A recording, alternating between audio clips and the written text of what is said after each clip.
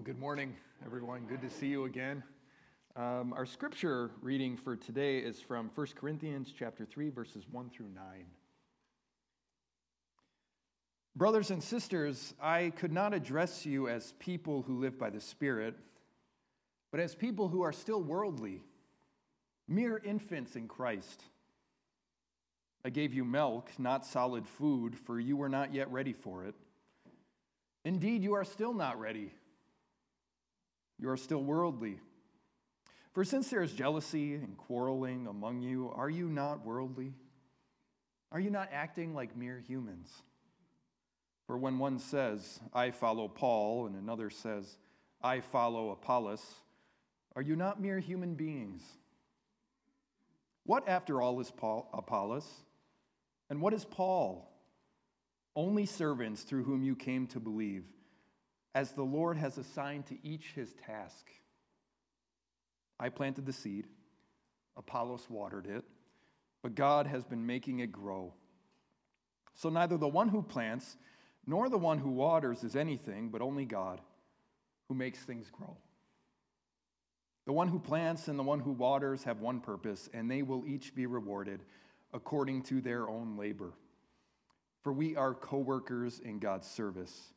You are God's field, God's building. This is God's word. Well, again, it's wonderful to be back with you. I kind of consider myself a relief pitcher at this point. I'm coming in for one inning to kind of bridge the gap, and then Pastor Don's coming in next week to kind of close it out. Not the church. The church isn't closing, but just, close it. I want to begin this way, looking at this series entitled Messy Grace. Have you ever had to go back to the basics? Have you ever had to go back to the basics, like you've been doing something for so long that you kind of take it for granted and start to make mistakes? Maybe it's in your career or your job. Maybe it's a game that you love playing. Maybe it's just life. Going back to the basics of life and how to be a human in this world. This happens to me as a chaplain. Sometimes when I walk into a hospital room and start visiting someone, I realize that I'm a little too comfortable and too confident. And I start to miss things, right? And I have to slow down, and I have to go back to the basics. Non-anxious presence, deep listening, attending to this unique person to see how the Spirit of God is working in them. The basics. Going back to the basics. The basics are the basics for a reason. They are the foundation of everything else. Now, if you were watching the Brewers game on Friday night, you would have seen something that doesn't happen too often. Late in the game, this was late at night, Cubs pitcher Dylan Maples threw a wild pitch. Did anybody see this? It wasn't just wild, though. It was scary wild. So he didn't just throw a wild pitch. He threw it behind the Brewers hitter, right? So he didn't just miss the plate. He didn't just miss the batter, which I guess is a good thing. He threw it behind the batter into the backstop, which is something you don't often see from a professional baseball player, right? Someone who is at the height of his game, for a moment, loses his grip on the basics. Now, when I played Little League Baseball, I loved the idea of being a closing pitcher. I love the idea of coming in and just striking out the side and leaving the hero, right? Throwing like 9 pitches and you're done, and you're the hero of the game. And I also loved sidearm pitchers. Do you remember these guys? You don't see them too much anymore. Submarine pitchers, they used to call them as well. They kind of throw the ball like this. I thought that looked so cool when I was a little leaguer. So when I got the chance to pitch, I would pitch sidearm just because it looked great. And the results were disastrous. Absolutely disastrous, because I had wandered away from the basics. Wandered away from the basics. In 1 Corinthians, the Apostle Paul is addressing a church that has wandered from the basics of the Christian life. And the basics of the Christian life are not a moral code. They are not be nice. The basics of the Christian life are a person. The basics of the Christian life are a person. Jesus, the Son of God, in the flesh, come into the world in all of its violence and vitriol to speak his love and to bring resurrection to a broken people. That can be nothing if it's not messy, right? That is messy. And that's why I love Tom's title for this series, Messy Grace. Grace is nothing if it's not messy, because grace is dealing with real people. A real person in the real world is always messy. There is no life that is not messy. Persons have personality and will and power and desire. Add to that a world with its own desires and personalities, and you have an enormous mess every single day all around us. Grace is messy because grace is a person. Grace is Jesus Christ. See, Paul understood grace to be our reception of something we do not deserve. But he didn't stop there. We are saved by grace. Paul knew what that meant. We are saved by Jesus Christ. God in the flesh, grace come to meet us. God's good favor come to meet us in our real messy lives. Grace is a living, breathing, speaking human being, God with us. You know, when you become a Christian, you begin to realize that it wasn't just like some force or feeling that's drawing you into a new life. There's a personality. There's a person drawing you into a new life. The basics of the Christian life are, in a word, Jesus. Now, Paul tells this church that he loves that they have wandered away from the basics. In fact, they never understood the basics. And so Paul needs to give them milk, right? He talks about this milk he has to give them. Now, milk is for babies, right? Milk is for babies, and that's not a bad thing. Babies need milk, and that's basically the only thing I know about babies. Milk or formula, some kind of nutrition. Babies need milk. Paul says, I gave you milk because you were spiritual infants. You were still in the flesh, meaning you're not living the basics. Paul says something like this, I had hoped by now you would be drinking deeply from the glorious wine that is God's love for you in Jesus. But you're still sucking on a sippy cup of the world's ways. Quarreling, arguing, pride, prejudice, all within the church. Paul says you still have a sippy cup in your hands. I had hoped by now you would be resting in Jesus, but you're still clinging to some meaningless pride.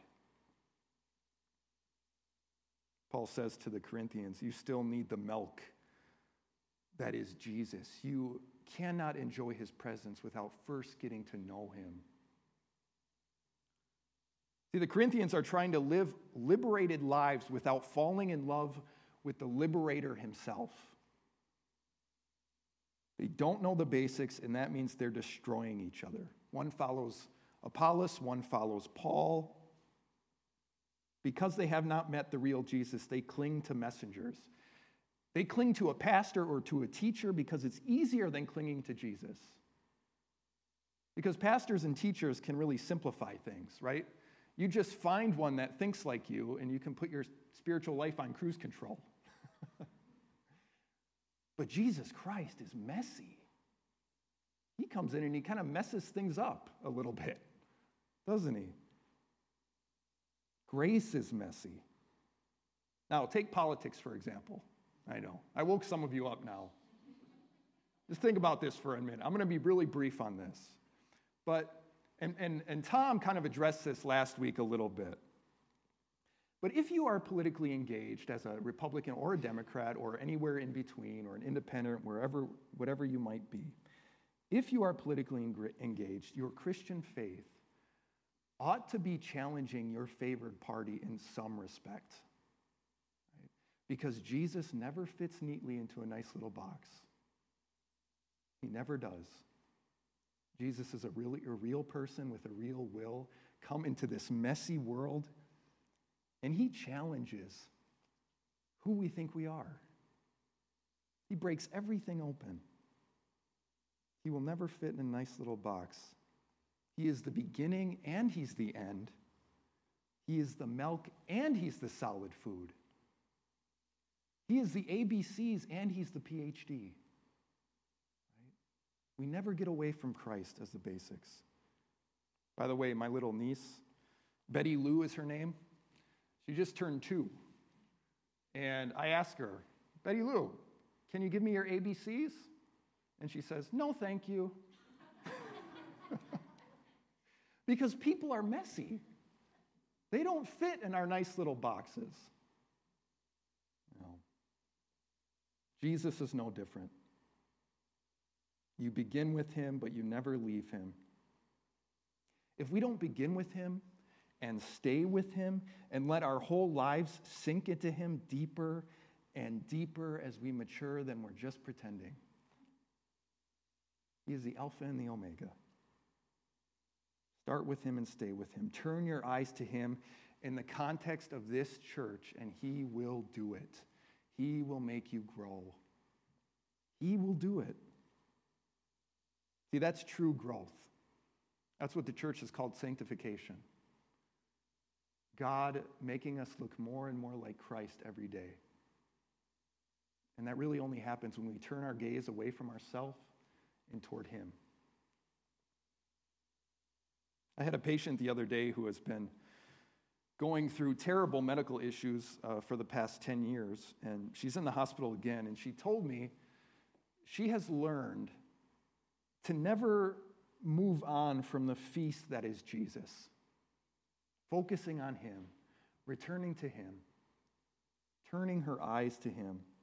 And one of the ways that she serves as a Christian, because she's in the hospital so much, one of the ways that she serves is that she gives us chaplains good wisdom to share with you guys, because she knows some of us preach on the weekends. Right?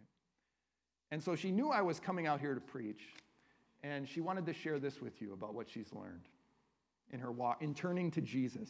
Right? She said this: I want them to know that even in the darkness, there is so much light. Even in the darkness, there is so much light. See, when you know the author of life, the future is gift. No matter what you are enduring, the future is gift. This is the kind of mindset that kind of grows naturally when we turn our eyes away from self-evaluation and toward Jesus' adoration, worshiping him. Paul says you're spiritual in a Christian sense only insofar as you are in love with this man. That's where it begins and ends. Grace is always growing us because grace is Jesus, who will not be a neat, quiet little roommate. He, in all of his messiness, is our Lord. He will come into our lives and rearrange the furniture. And once he lives with you, your life is never, once he lives with you, he's never going away. You cannot evict him. He will be doing work in your life long after you gave him the go-ahead. He's going to keep doing stuff. He's going to keep working. Now, I want to get into the Greek just a little bit here, really briefly, so bear with me. But I think this is important because Paul says, there's a point in verse 6, Paul says, I planted the seed, Apollos watered it, but God has been making it grow. Now, in the Greek, Paul does something really interesting. He uses the simple past tense to describe his work and the work of Apollos, right? They water, they plant the seed, they water, and they're done. There's a beginning and a definite end to their work. It's done. But when Paul gets to God's work, he switches the tense. He moves to the imperfect. Paul says, God keeps giving the growth. Paul keeps growing it, or God keeps growing and growing and growing your work. Long after you were done with it. He takes the seed and the water and he makes it grow and grow and grow. Now, when you take one action of faith, God will keep it growing. See, your work and my work, in this world, whatever we do, it will end one day, but God is always going to be multiplying that work, whatever we started. He's going to keep it multiplying and multiplying. But that doesn't mean he tells us about it. Sometimes that can be frustrating. We work our lives giving to others, and we don't know exactly what the end result is, do we? And God doesn't always see fit to tell us what it's going to be. But he will continue to use our work to bless people. He keeps it growing and growing. So don't be ashamed if you're an infant in Christ. Drink the milk. Learn from him. Learn about his heart. Look at his life. Fall in love with him. Everything else falls into place because God will keep you growing. Constant self-evaluation is the quickest way to despair. It is by far the fastest path. And that's why Paul always says, put your eyes on the author and perfecter of our faith. Turn your eyes to him. Paul says, look at Jesus and what he's doing. He's building you up from nothing. I'm just the servant. I'm the gardener. You're his garden. I'm just the bricklayer. You are the house that he is making his home. So what's your homework? Good Christians? What's our homework today? Relax. It's this, relax. Just like Aaron Rodgers says every time the Packers lay an egg, relax. Right? Trust. Trust the one who has saved you from sin, death, and the devil forever. You know that great hymn? Lay your deadly doing down at Jesus' feet. Stand in him and him alone, gloriously complete. Our God is Jesus. We've already won. We've already won. He grows you into his story. He sanctifies you. He heals you. He builds you up. Nowhere in the Bible does it say it better than 1 Thessalonians 5. May God himself, the God of peace, sanctify you through and through. May your whole spirit, soul, and body be kept blameless at the coming of our Lord Jesus Christ. The one who calls you is faithful, and he will do it. He is faithful. He will do it. He does the growing. If your Christian life is stalled and boring, go back to the basics. Jesus is the milk and the solid food. We never move on from him. We just sink more deeply into him. And people will notice. People will notice when you're resting in him and you're not just another whiner moaning on social media, right? They'll notice when you're a friend of Jesus. They'll notice when you have a posture of love at your core, which challenges and upends all the division of this world. They will notice. They'll notice when Jesus is your friend, and more than that, when he's your brother and the rest for your soul. You will be free and relaxed and committed to doing real good, not giving up your heart to some ideology that pits you against people who are different. See, the world dominates and oppresses its enemies. Jesus Christ dies for his enemies. That is a very different set of basics. And Paul says we need to get back to that heart.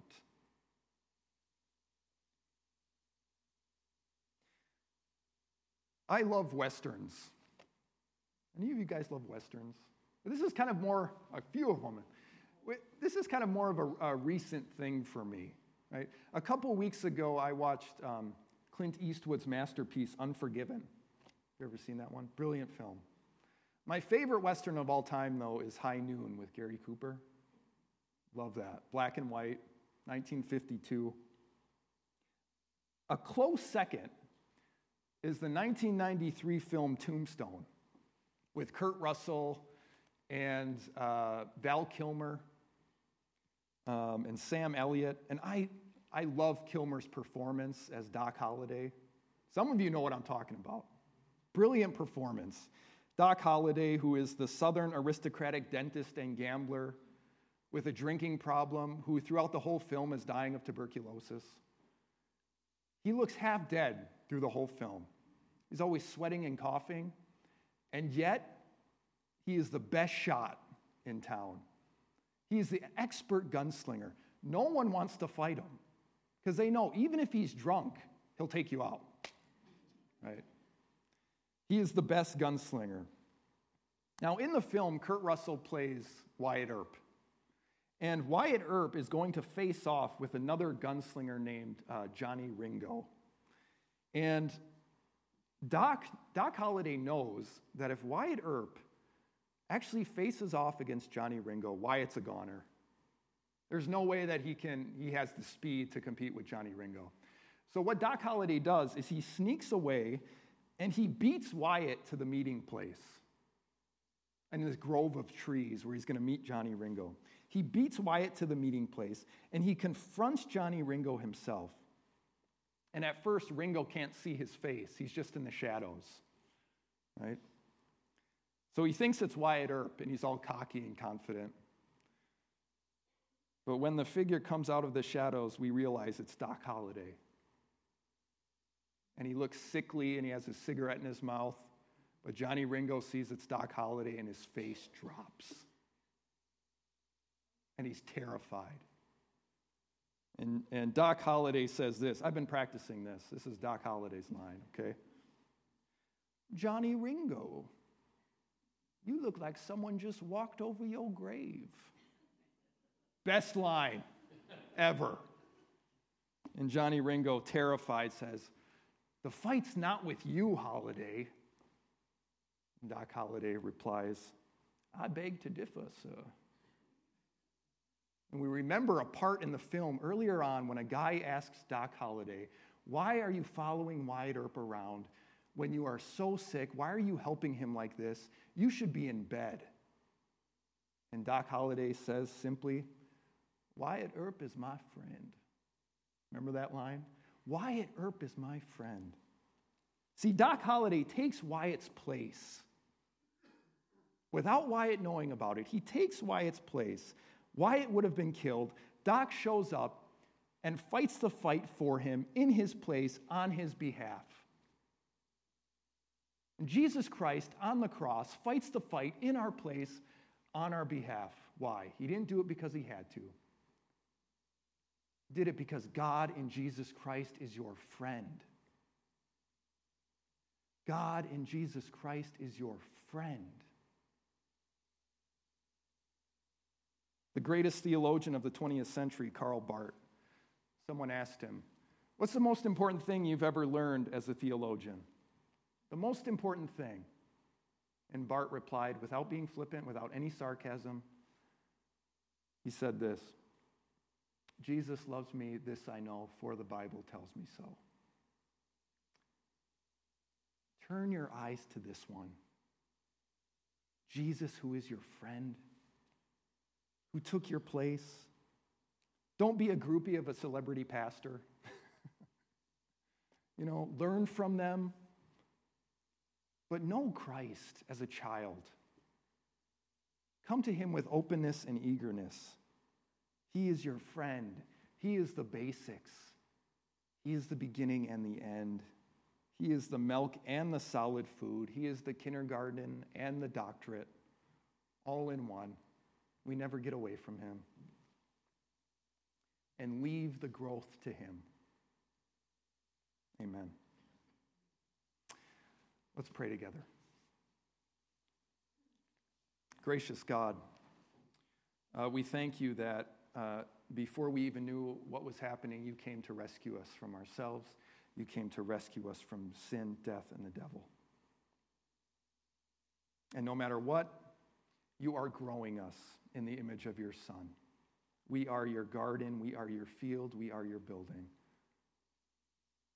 Lord, we know that you'll never drop us, you'll never leave us because of what your Son did.